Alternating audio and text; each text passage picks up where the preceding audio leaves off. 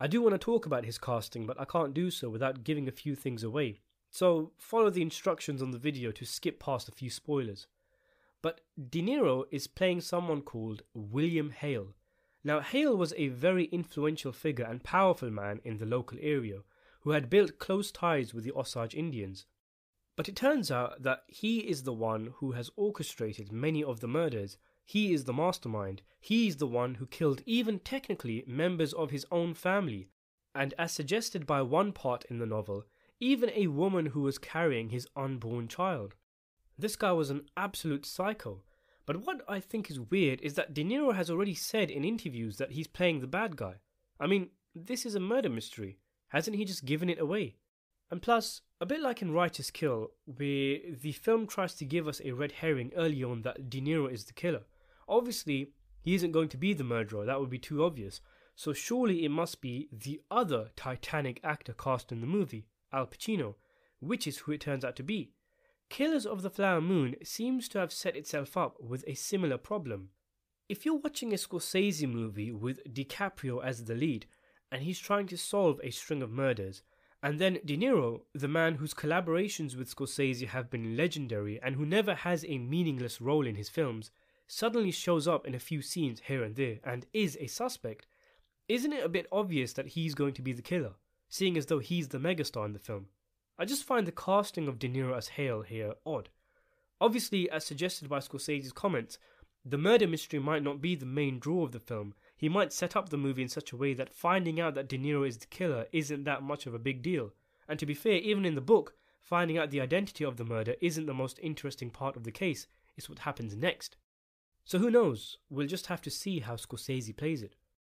Both DiCaprio and De Niro have solid roles in the film, and Scorsese fans will be happy to know that this is likely to be very much a De Niro versus DiCaprio movie, as they square off a few times. That being said though, and this is just my personal opinion obviously, I do have some issues with both actors being cast in their roles.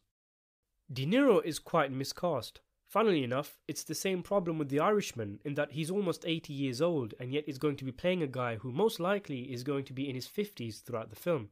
The guy who he's playing also looks quite meek and unassuming, like a geography teacher, and yet De Niro looks like he'll kill you with his stare.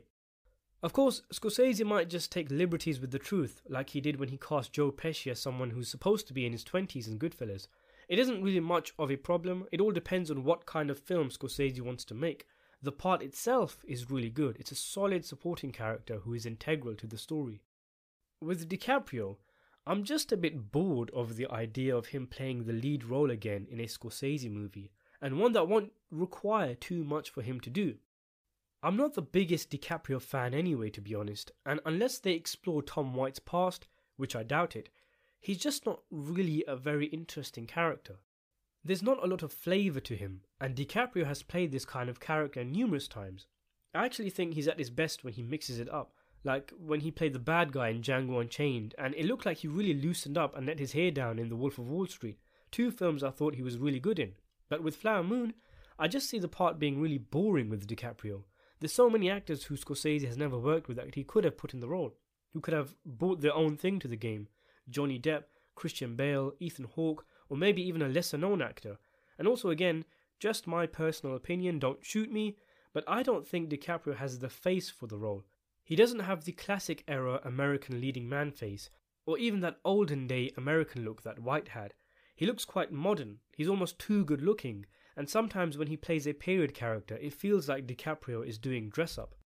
White was really warm, very kind and modest.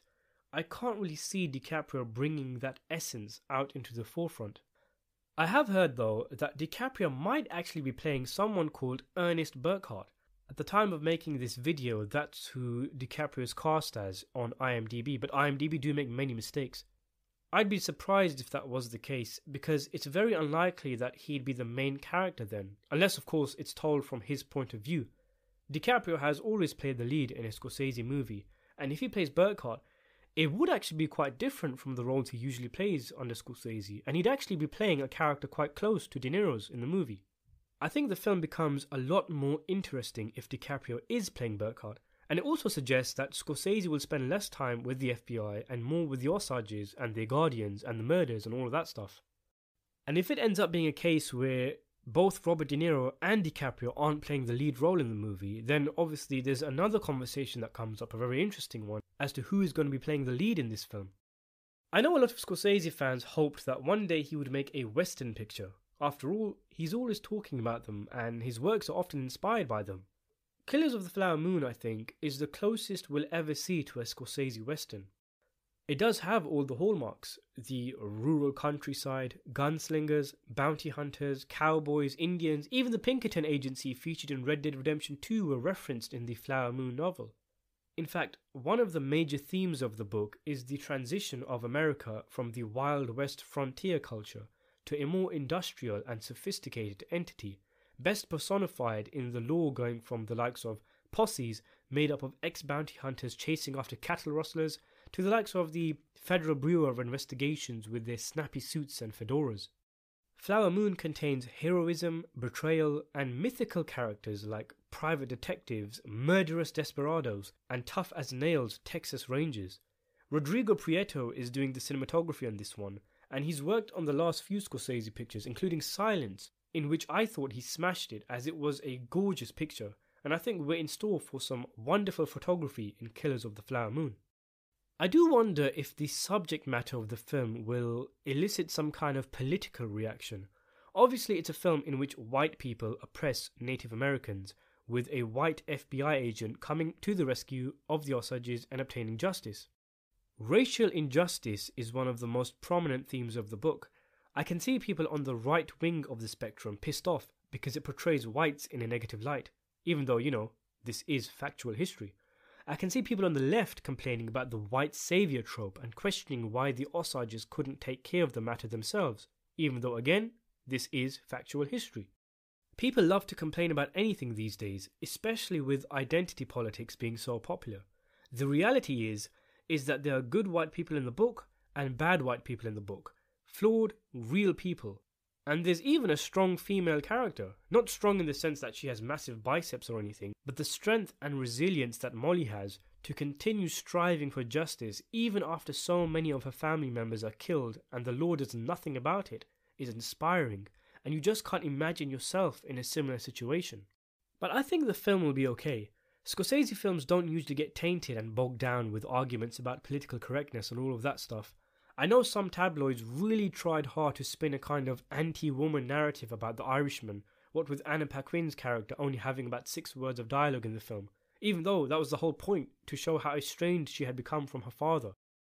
The actors, director and producers of The Irishman brushed off the complaints as silly, and I remember The Wolf of Wall Street causing a lot of stir for all the inappropriate stuff that went on in the film, but again, the rest of us saw that that was the whole point.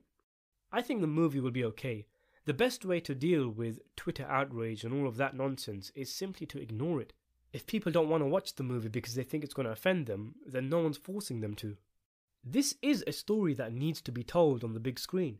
The injustices that occurred need to be common knowledge. They were absolutely horrendous and occurred on such a large scale, with so many complicit, so many involved, and so many turning a blind eye as to what was happening.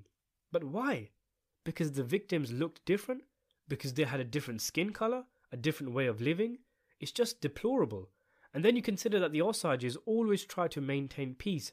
They back down so many times. It's just so sad what happened. They were treated worse than animals, and Killers of the Flower Moon has all the potential to be a gut-wrenching and revealing picture. Yet another Scorsese knockout. I don't think we've had a definitive picture on the genocide of the Native Americans by white America. And though this film isn't strictly speaking about that, it might end up becoming the film that best personifies the Indian struggle. Either way, the release of the film is quite timely, seeing as though we live in a time where irreversible man-made climate change threatens to change the world as we know it, and I found the decimation of the Indian people and everything they hold sacred quite comparable to humanity's ravaging of the natural world. There's a good metaphor in there for that. And the history behind the book is so expansive, as mentioned. There's so many different aspects of the book that can be explored, so many characters that the film can expand on. Like with The Irishman, you can Google a side character and just get lost in a rabbit hole of articles and websites. And when given the Scorsese treatment, I think we have a lot to look forward to with this picture. Thanks for watching.